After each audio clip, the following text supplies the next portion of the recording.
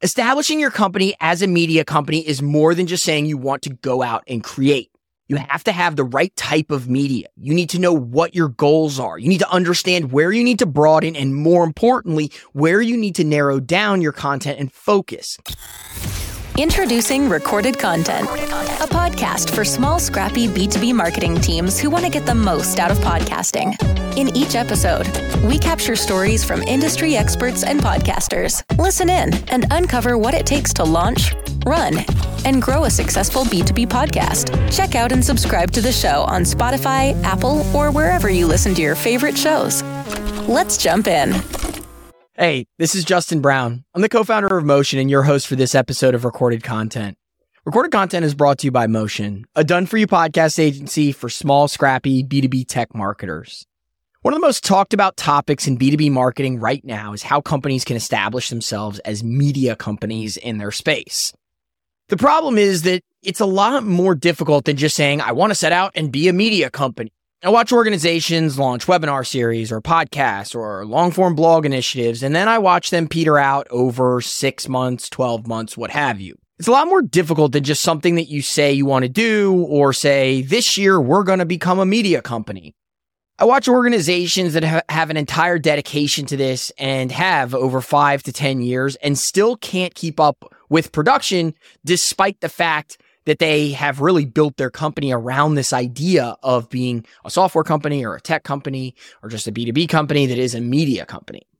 The difference between being a company that sells a product or service and being a media company, in a lot of cases, is going to be the infrastructure that you have as an organization.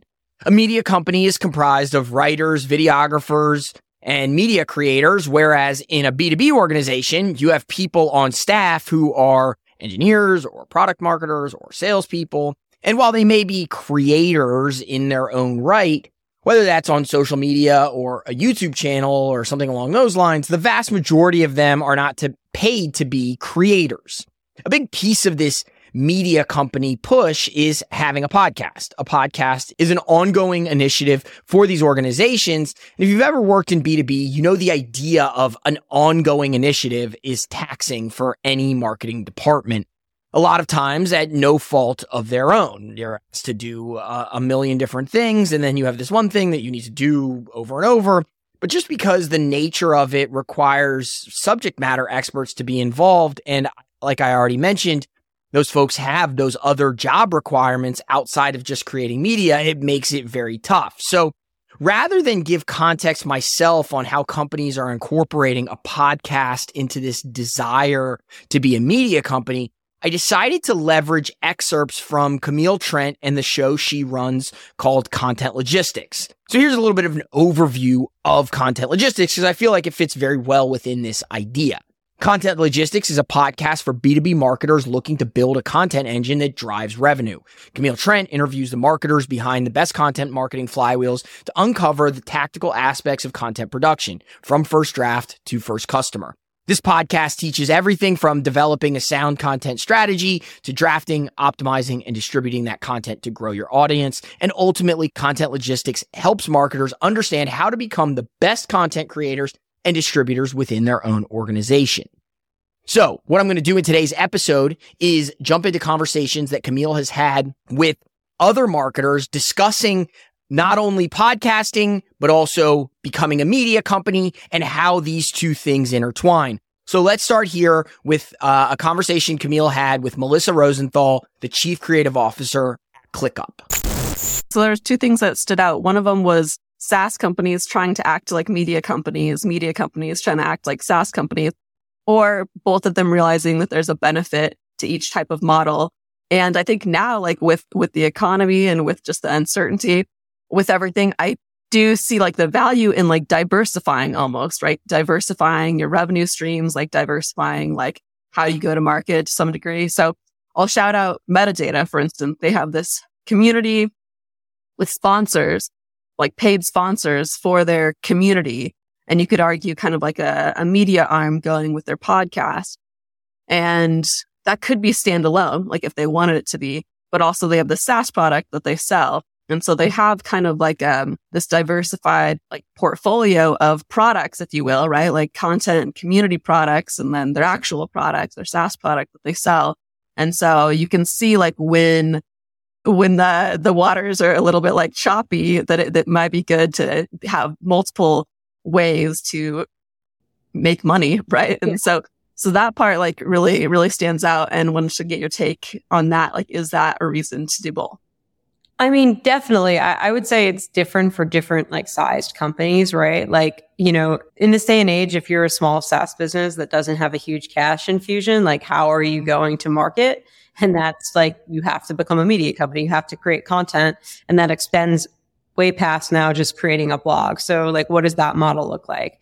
I also think that, yeah, that is really smart. I mean, you know, I believe in like media company, like it encompasses a lot, right? Like it can encompass your entire community strategy, your social strategy, your like actual content creation strategy, and then, you know, any other things that you're doing internally to get your brand out there. So like internal influencers, or which is, we can go into that later, what we're doing. But yeah, I mean, I view it as like, there's a lot of different ways to kind of like operate it. And it really is like a sum of its parts to me. But yeah, I mean, that makes a lot of sense, having like that community, like that content strategy or media strategy for community led. Yeah. The one other thing on here that you said that stood out is helping diversify your go to market. So especially if you're bootstrapped, right? Or you don't have like the funding to kind of like get you through the next couple of years. Like if you need that, you can have kind of this like self-sustaining go to market or like content program that sort of like funds itself, right? And so it's not necessarily like I'm going to rely on the content product like for revenue, but at least like marketing isn't draining our budget, right? Like it's becoming like an asset for us and it's self-sustaining. Yeah. And I mean, like a lot of the podcasts I'm on, these are companies that are creating podcasts to create media, right? So, I mean, definitely. And also, if you don't have a ton of money to spend on ads and you have to find, you know, your buyers, like, how are you going to do that? You're going to talk to people that would probably resonate from resonate from listening to conversations. Now, like, does this all become saturated and does it need to evolve? Probably. But, you know, I mean, that we saw that in like tried and true media. So I would imagine there will probably be a point. Luckily, we're not there yet. So the grass is still green, in my opinion, on like how brands can kind of move into that bucket. But I think it'll be very interesting to see like what the future of that looks like as every brand tries to do that to, you know, have a better balance between their organic and paid growth.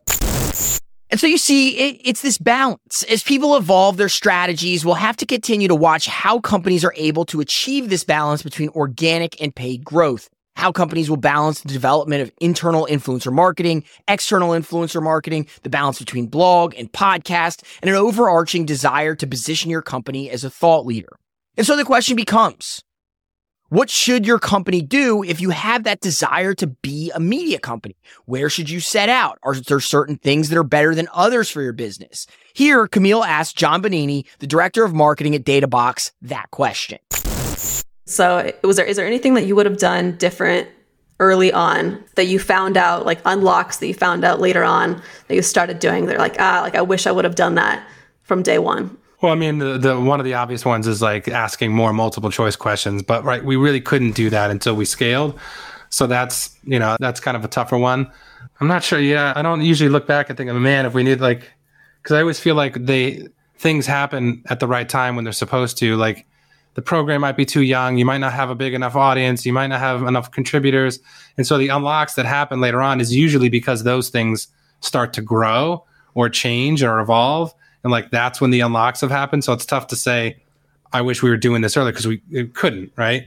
I mean, I think there's probably things we're doing now that maybe aren't even really like public yet or even widespread. That could potentially be things like, you know, whether it's connecting our podcast more, like we're doing different stuff with our podcast now. That seems to be working a lot. And where we actually have a dedicated team at DataBox now that basically they're not in marketing, although we collaborate with them a lot, that basically like prospects on LinkedIn for a future product that we have coming. But it's kind of tying everything in, our content with our product. And so I think there's probably going to be some interesting things that we learn in the coming months that, we're like, man, we should have been doing this earlier. The theme here is, and will continue to be, that there isn't a right or wrong answer. You need to find out what works for your organization. What can you do that you can stay consistent with and execute on over long periods of time regularly? For you, it may be a once per quarter webinar or a monthly long form blog post, or maybe it's an every other week podcast. You also need to understand how and where your audience is consuming their content and how you can get it out in front of them. So how do you know what and how to balance the different content mediums? Here's Ryan Law, the VP of content at Animalz, breaking down his process. How do you know it's time to add another channel? So you figured out like the first few channels, the first like few content strategies to start thinking about. How do you know like it's time to branch out and kind of like stack that growth? The way I tend to think about prioritization of channels or strategies is through a kind of Maslow's hierarchy of needs, but applied to content marketing. So that kind of like classic psychological triangle concept where, in order to worry about social problems in your life, you have to have food to eat and you have to have a roof over your head. And you can't worry about your friends until you have those basic requirements met. And I think that's useful for content marketing.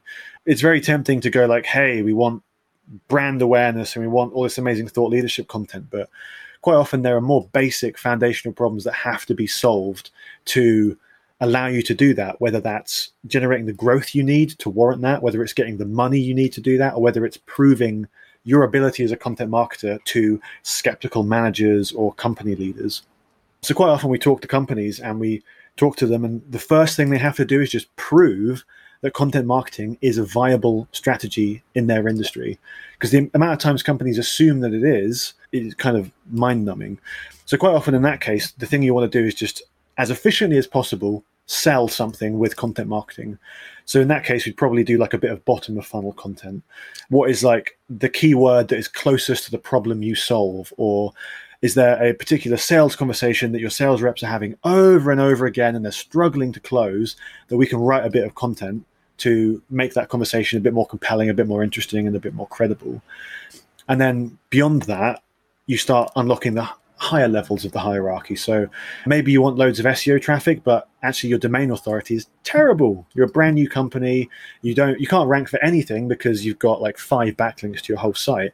So instead of writing a bunch of SEO content, which is probably not going to get many backlinks, like how often do people link to a really boring what is article or a how-to post, you should probably pick that one goal and go as directly and as hard for it as you can and create content specifically just to build links.